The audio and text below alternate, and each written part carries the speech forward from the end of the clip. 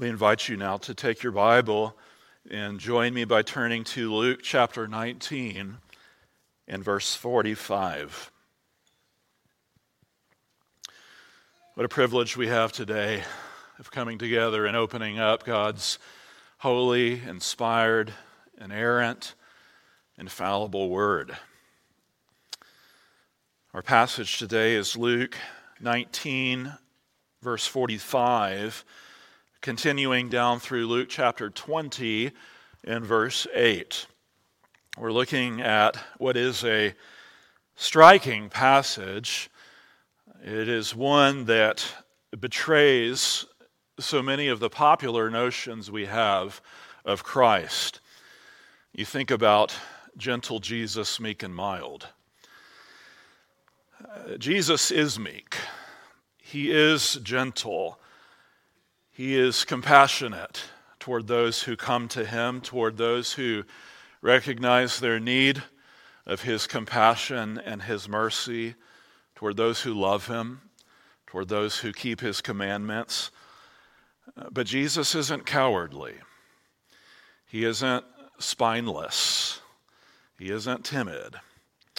We're looking at an episode in the scriptures here today that has him full of what can only be described as righteous anger.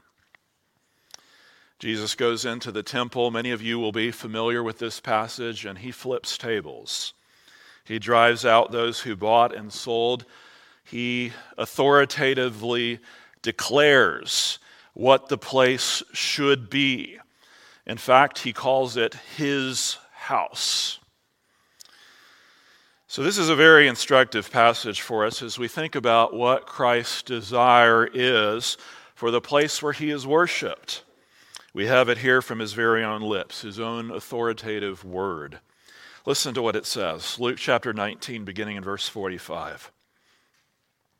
And he entered the temple and began to drive out those who sold, saying to them, "It is written, 'My house shall be a house of prayer,' but you have made it a den of robbers." And he was teaching daily in the temple. The chief priests and the scribes and the principal men of the people were seeking to destroy him, but they did not find anything they could do, for all the people were hanging on his words. One day, as Jesus was teaching the people in the temple and preaching the gospel, the chief priests and the scribes with the elders came up and said to him, "Tell us by what authority you do these things, or who it is that gave you this authority." He answered them, "I also will ask you a question. Now tell me, was the baptism of John from heaven or from man?" And they discussed it with one another, saying, If we say from heaven, he will say, "Why did you not believe him?" But if we say from man, all the people will stone us to death, for they are convinced that John was a prophet. So they answered that they did not know where it came from.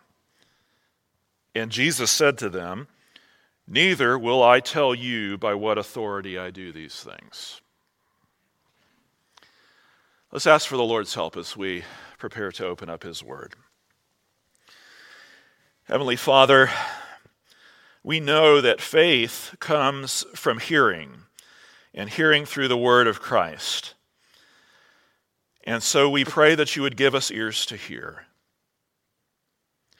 We pray that you would give us hearts that are fully open, that are unstopped from all other concerns, that are free from every hindrance that would prevent us from hearing today what you would want to say to us. Lord, I pray that you would prepare our hearts to receive from you, to receive the truth that has the power to change lives, that has the power to bring us into conformity with Christ. Be magnified among us today, we pray. In Jesus' name, amen. I want to ask you this. What comes to mind when you think about the place the people of God gather to worship? When you think about church, what comes to mind? You think about singing songs, or listening to sermons, or ministry programs, seeing your friends, fellowship, maybe something else. What would you say is the primary distinctive of the gathering place of God's people? Or let me try to get at the question a different way. If you were in a situation where you had to try to find a new church home, perhaps you were relocating for some reason, what would you be looking for?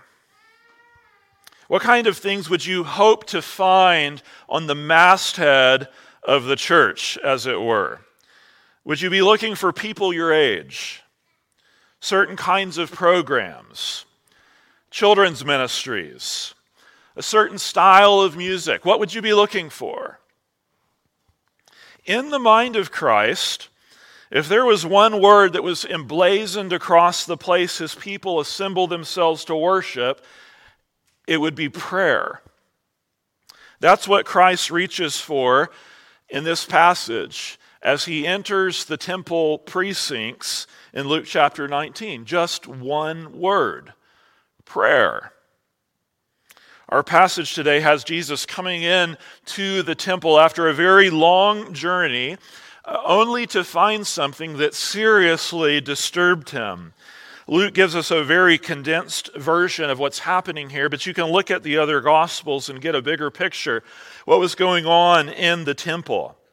Well, this is at the time of Passover, when you have all of these pilgrims traveling up to Jerusalem to worship, to offer sacrifices. And since many of them didn't live in Jerusalem and they were traveling from a considerable distance, animals would be available to them once they arrived there in the holy city, so that they could purchase them once they got there, really just as a matter of convenience. And since it wasn't permitted just to purchase any animal, there were merchants that began to set up pre-approved oxen and sheep and pigeons right there inside the temple courts. Now, it hadn't always been this way.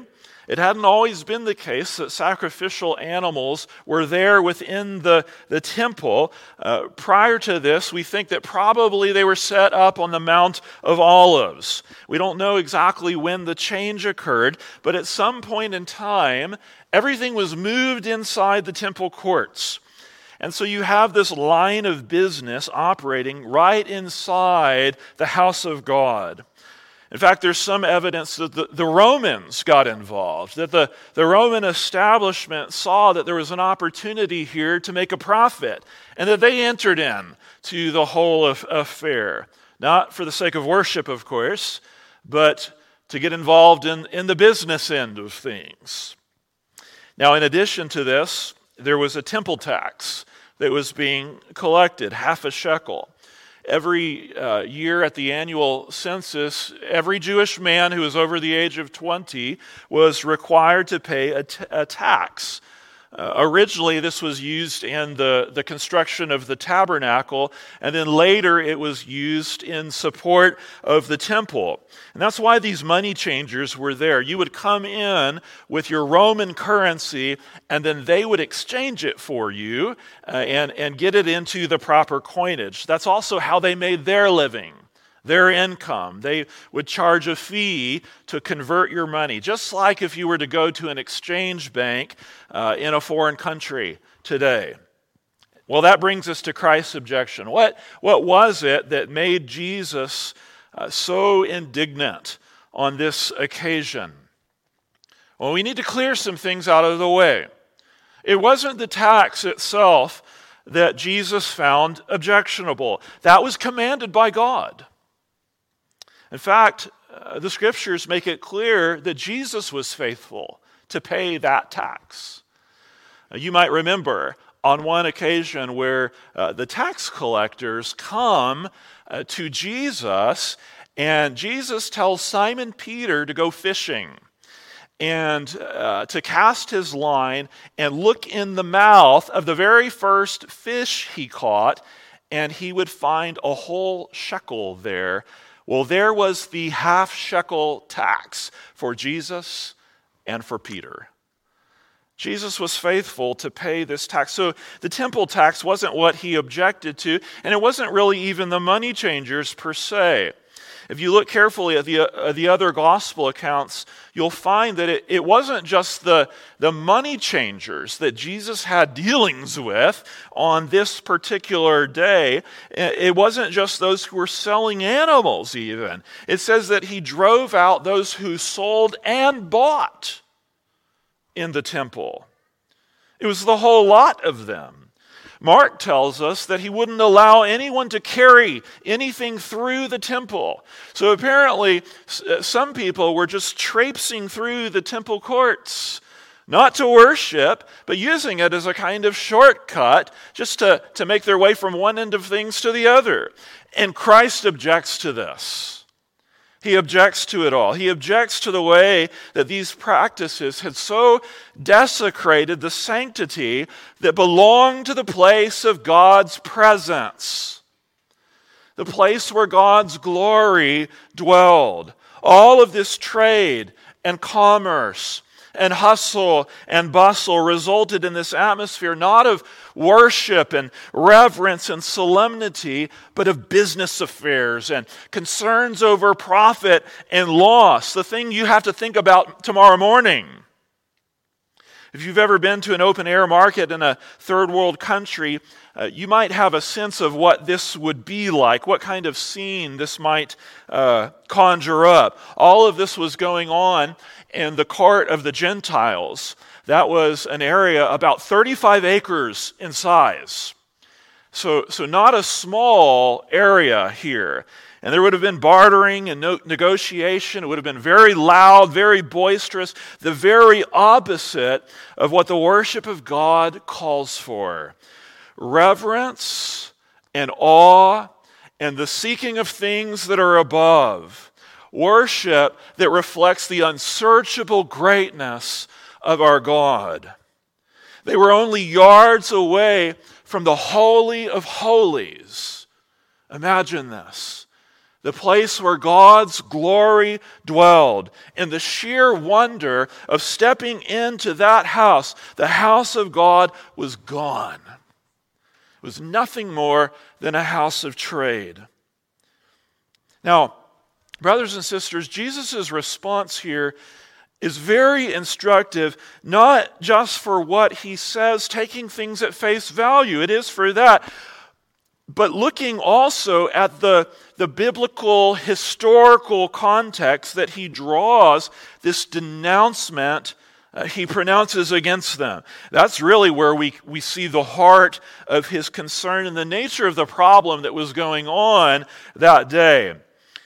In verse 46, Jesus quotes from two different Old Testament passages.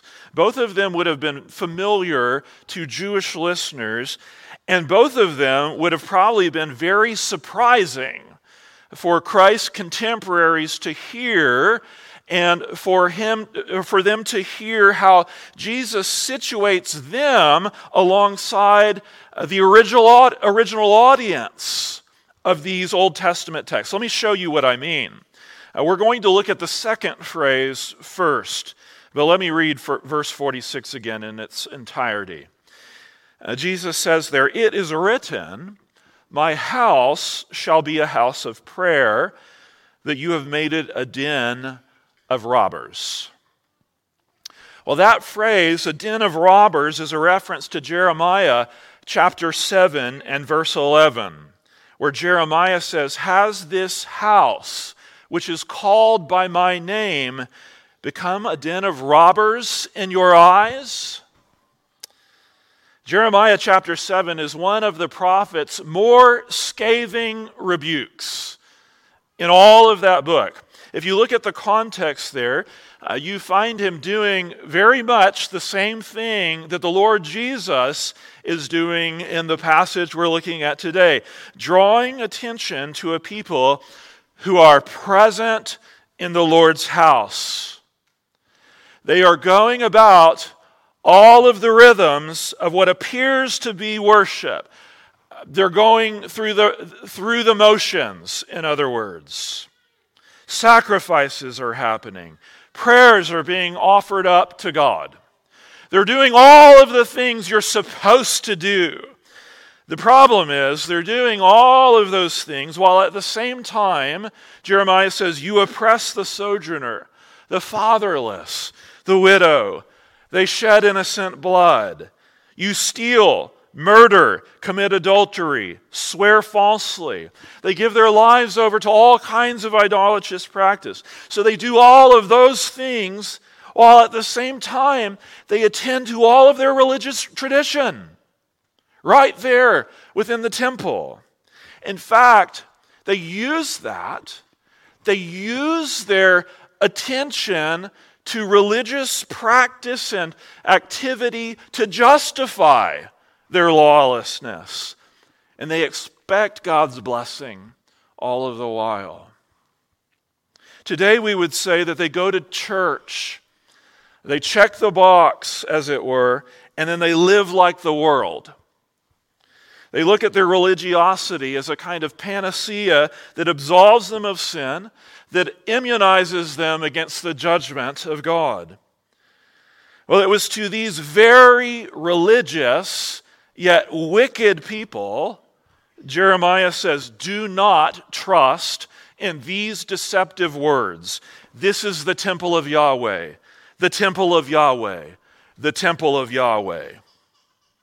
That gives you an idea of how they looked at their relationship with the Lord.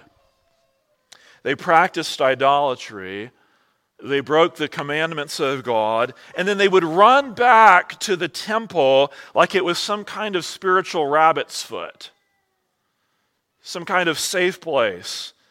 You could put it this way, they trusted in religion instead of trusting in God.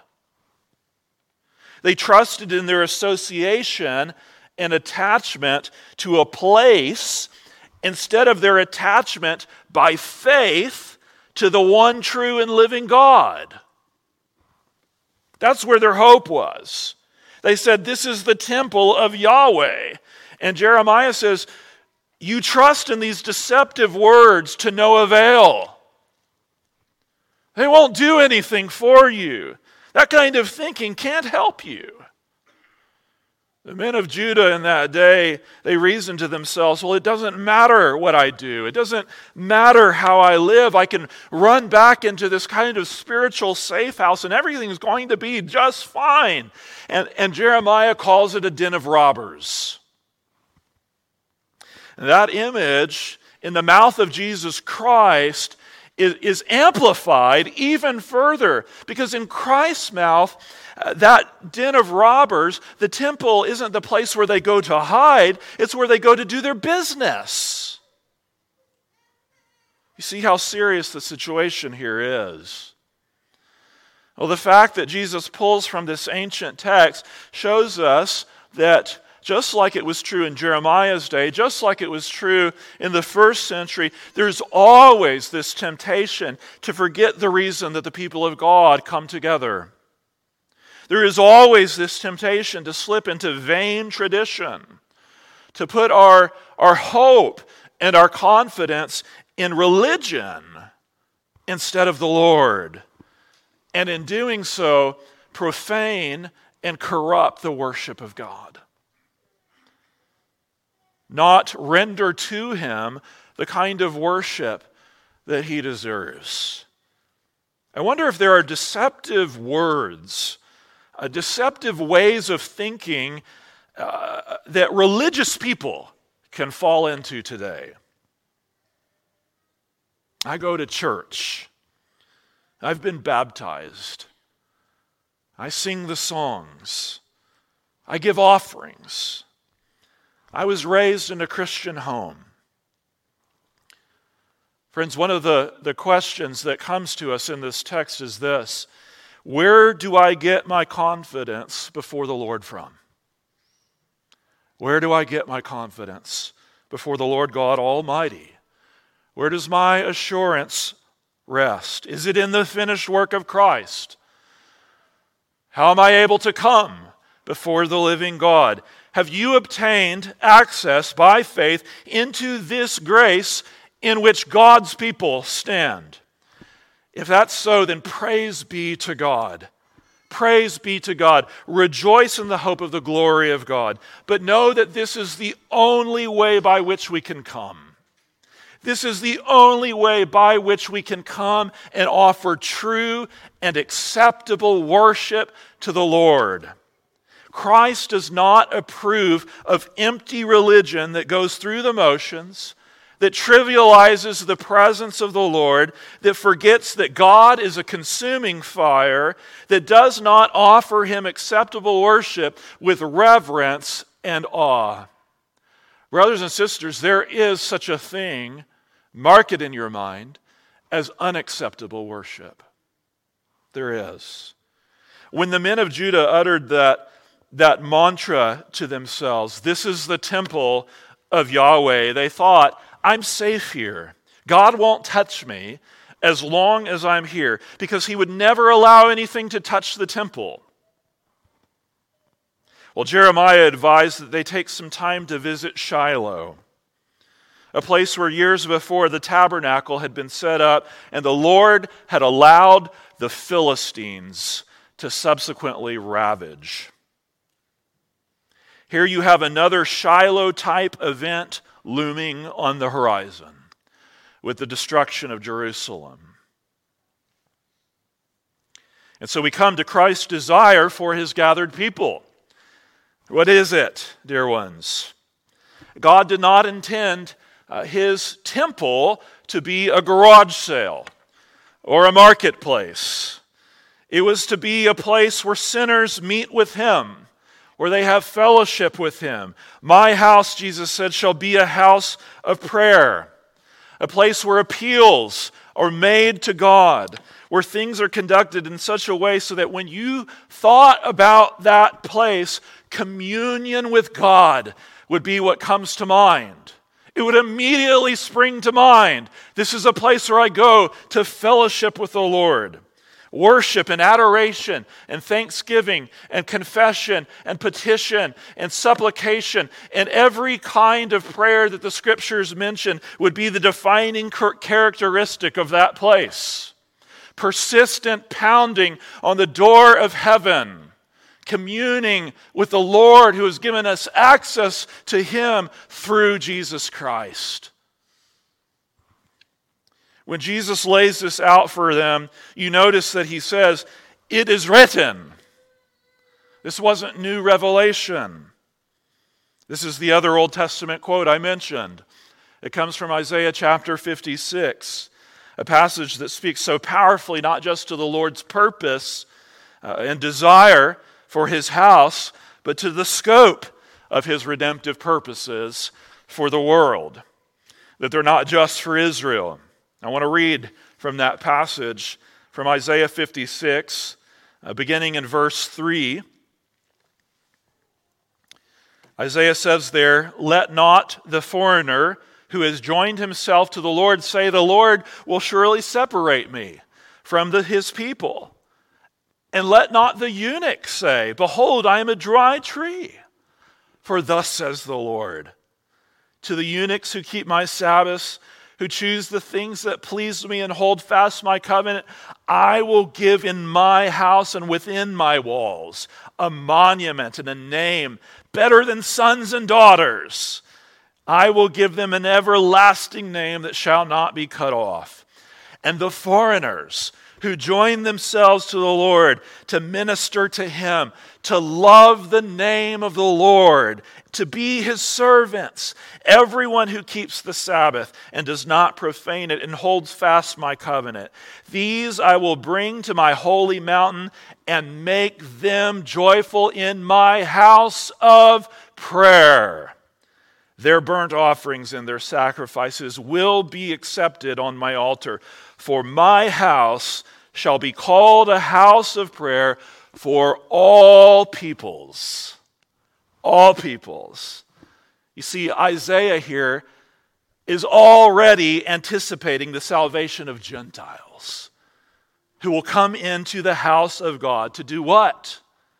To do what, dear ones?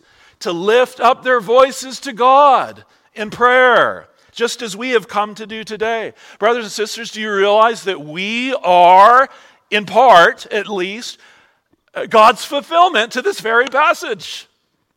We are, by His grace. The temple has been destroyed. The dividing wall of hostility has been broken down. There is no court of the Gentiles any longer that would prevent us from entering in. There is no priesthood after the line of Aaron. We all come through the great high priest, the Lord Jesus Christ, who holds His priesthood forever, the one who has been lifted up at the right hand of the throne of God, who's able to save to the uttermost those that draw near to God through Him. That is what the church is to be marked by: continual drawing near to God through Jesus Christ. Amen? There is a kind of qualification that we need to make in this passage as we think about making application to our own context. We want to be careful to say that this building, this physical building made of bricks and stones, this is not the temple of the Lord. This is not a sacred space the way the tabernacle or the temple in Jerusalem was. But you are. Do you not know that you are God's temple and that God's Spirit dwells in you? The Apostle Paul says. In a similar way, God's people, in a corporate sense, can be described as the temple of the living God. Ephesians 2 and verse 19, so then you are no longer strangers and aliens, but you are fellow citizens with the saints and members of the household of God, built on the foundation of the apostles and prophets, Christ Jesus Himself being the cornerstone, in whom the whole structure, being joined together, grows into a holy temple in the Lord. In Him, you also are being built together into a dwelling place for God by the Spirit. Now, if we are the temple of the Lord, a dwelling place for God, how much more ought our lives to be marked by prayer? Why is Christ's desire for His people what it is? Let me ask you this. What does a praying church communicate about its identity, about its self-understanding, about how it understands the Lord? Let me give you just 3 ideas. First, a praying church communicates a genuine, saving knowledge of God. It communicates, in other words, a relationship with the Lord. That's probably the first thing, the simplest thing that ought to be said here. Christians are people who talk to God.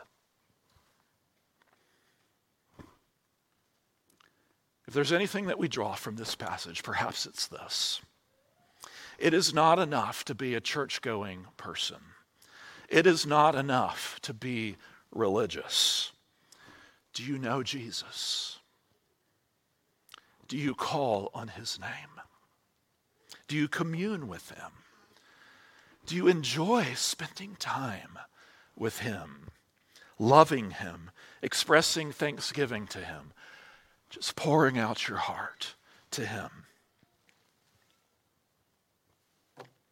Second, a praying church is a needy church. That's a good thing. A praying church is a church full of sinners who understand themselves the way God understands them. We're people, in other words, who hear the call of Christ in the gospel, and we respond by coming to Him as the spiritual paupers that we are. We throw ourselves on the mercy of God, and then we do that over and over and over again and persistent prayer. We recognize our sinfulness at salvation. We cry out for the forgiveness of sins in believing prayer.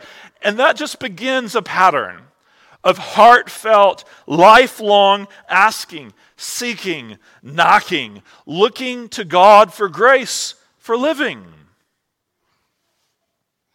Third, a praying church is a church that knows she's in need of the Spirit's power. Power for holiness. Power for mission. Power to be vessels, useful to the Master. So, brothers and sisters, let's be encouraged. Let's be encouraged to rouse ourselves and take hold of our God, who so delights to have us come to Him. Let's be encouraged and challenged by Christ's dictum, which extends to our congregation. My house shall be called a house of prayer. It's more than a suggestion. It's more than an encouragement or even an exhortation. It is a divine injunction that lays upon us today. This is an opportunity for all of us to take stock of our lives as individuals, as a church, but to hold ourselves up to the standard of Christ's teaching. Certainly we all have room to grow. What can we do by God's grace to move more in the direction of Christ's desire for the church? First, recognize the weightiness of God's presence among us and worship accordingly. If this, what we're doing here today, is nothing more than your average social event, then feel free to make everything light, trivial, and casual.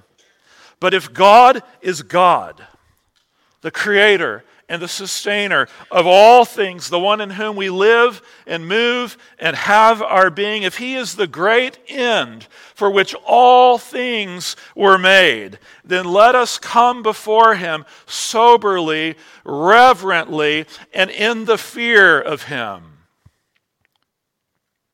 Seek the Lord and His strength. Seek His presence continually. 1 Chronicles 16:11. What I want to emphasize here is the continual, regular, persistent kind of prayer that is so often enjoined upon God's people in the Scriptures. I shall give you just a small sampling. Continue steadfastly in prayer, being watchful in it with thanksgiving. Pray without ceasing. Pray at all times in the Spirit with all prayer and supplication. To that end, keep alert with all perseverance, making supplication for all the saints. I had someone who is not in this church comment to me a while back after worshiping with us, "Y'all pray so long." Well, it is true that there is a kind of Pharisaical praying that for a pretense makes long prayers. We're going to get to that at the end of the next chapter. But you can never have too much sincere prayer offered up in heartfelt Christian piety to the Lord. The Puritans used to say, "Pray until you pray." One author says what they meant is that Christians should pray long enough and honestly enough at a single session to get past the feeling of formalism and unreality that attends not a little praying. We've all experienced that, have we not? So let us pray. Pray in formal settings when the church is called to prayer. I would urge you to make it a non-negotiable in your life that unless you are providentially hindered, when the church is called to prayer, seek to join your hearts with God's people. Pray in informal settings, when you're driving to work, when you're doing the laundry, when someone shares a particular burden or need with them. Instead of simply saying, I'll pray for you, pray with them right then, and then pray for them as you depart. Go on praying for them. Pray privately. Pray privately when it's just you and the Lord. Pray publicly with your family and your friends when you're out and about with your brethren here at church. Pray. May this spiritual house be a house of prayer. May our homes be houses of prayer. Now look with me at verse 47. And he was teaching daily in the temple. In the span of just two verses, two back-to-back verses, you find the two central themes that the apostles were called to carry on and insisted must be the characteristic features of faithful ministry in the church. Prayer and the ministry of the word.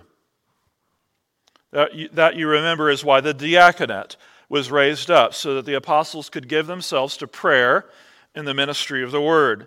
Christ goes into the temple and he exercises his authority as if he owned the place, which he did. And you can see the divide.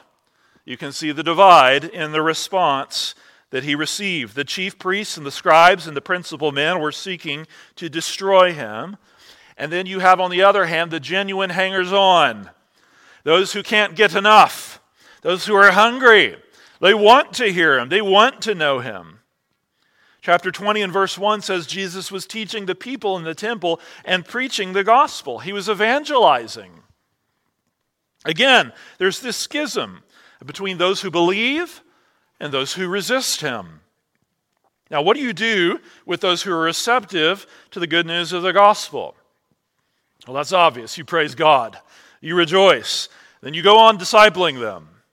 You build them up in the most holy faith until we all attain to the unity of the faith and of the knowledge of the Son of God, to mature manhood, to the measure of the stature of the fullness of Christ. And what do you do, though, about those who oppose you? Those who resist you? How do you deal with that? The rest of this passage deals primarily with people in that category, those who resist Christ's message and ministry.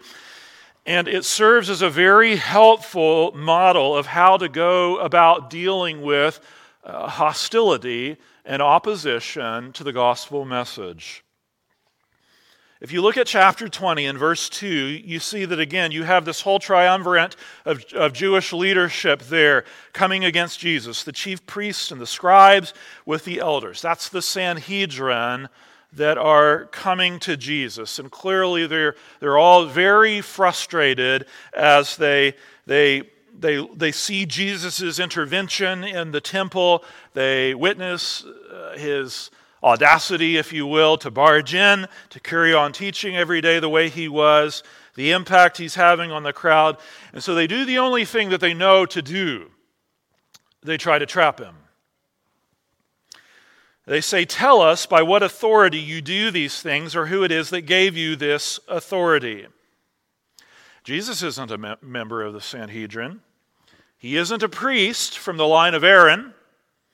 So who does he think he is? Waltzing into the temple the way he does. Everything here centers on this issue of authority. That's the big question at hand. Now, if you look at Jesus' response, you notice that he focuses the issue even more. He shows them that there are really only two options here. There are two possible answers at play. If you look at verse 3, he answered them, I will ask you a question. Now tell me, was the baptism of John from heaven or from man? Why does Jesus bring up John the Baptist when it is his authority that the Sanhedrin is concerned with? Well, John's prophetic calling, we know, was to prepare the way for Jesus. He was there to point the way to Christ. And so you see what is at stake here. If they concede that John the Baptist was from God, they would have to admit that Jesus was too, that he received his authority from God. If John's authority was divine in origin, and he was just a voice crying in the wilderness, "Prepare the way of the Lord," if he was able to say, "After me comes a man who ranks before me," because he was before me, how much more must Christ receive his authority from heaven? Well, the Jewish leaders know that Christ has them on the horns of a dilemma. They realize that he has them backed into a corner. They're in a pickle now, and they know it. And what I want you to see here in Jesus' response is there's really more than a response. It's an apologetic method. When we talk about apologetics, we're talking about the defense of the faith, the defense of the gospel. When Jesus turns the tables, I'm not talking about when he flips the tables, but when he turns the tables, metaphorically speaking, on the Jewish leadership, and he asks them a question of his own, he's not skirting around their question. He's not trying to dodge their question. He is shifting the burden of proof onto his objectors. Jesus knows that the dilemma the religious leaders are in is there because of certain presuppositions that are working in their minds. Certain ways of thinking they already have in place about who he is. When they ask him about the source of his authority, that was not a sincere question. We know that already as readers of Luke's gospel, because we have seen these men come against Christ over and over again. Jesus knows that. These men have already come to their own conclusions about who Jesus is, and so no amount of facts or argumentation are going to change their mind. He cannot expect to simply provide them with the evidence because the evidence has already been prejudged in their mind. And so what does Jesus do? This is so helpful. He exposes the presuppositions that have guided their interpretation of the facts, and then he calls them to give an account. Look at the way this unfolds. I think this will become more clear as we make our way along. If you look at verse 5, you get an inside view of the huddle. The Jewish leaders mull things over. They look at their options. It says, and they discussed it with one another, saying, "If we say from heaven, he will say, 'Why did you not believe him?'" They can't say that. They cannot say that he is from heaven because they don't believe that. They don't believe in him. To say that his authority is from heaven would be to admit that they have been wrong this entire time. They would have to humble their hearts. They would have to admit that they have turned aside from the one true God, that they rejected the message that John the Baptist came proclaiming, that preparing the way for Jesus called for this message for this response of repentance. Which meant in turn they would have to admit that they were wrong about Jesus. They were wrong about their need of him. And this is a crisis that everyone who has ever been presented with the gospel has to reckon with. Am I willing to humble myself, to confess my sin, to lay down my reputation, my self-interest, my self-reliance, and simply to come to Christ with the empty hands of faith? These leaders have already taken their stand. They're unwilling to do that. Now, on the other hand, they can't say what they really think, that he's from man. They go on. They say, "But if we say from man, all the people will stone us to death for they are convinced that John was a prophet. It may just be that when they think over this possibility that they could be stoned, they're actually anticipating a charge of blasphemy on the part of the people coming against them. Denial of a true prophet, the Lord Jesus, would be regarded as tantamount to being a false prophet who were to be stoned in the Old Testament.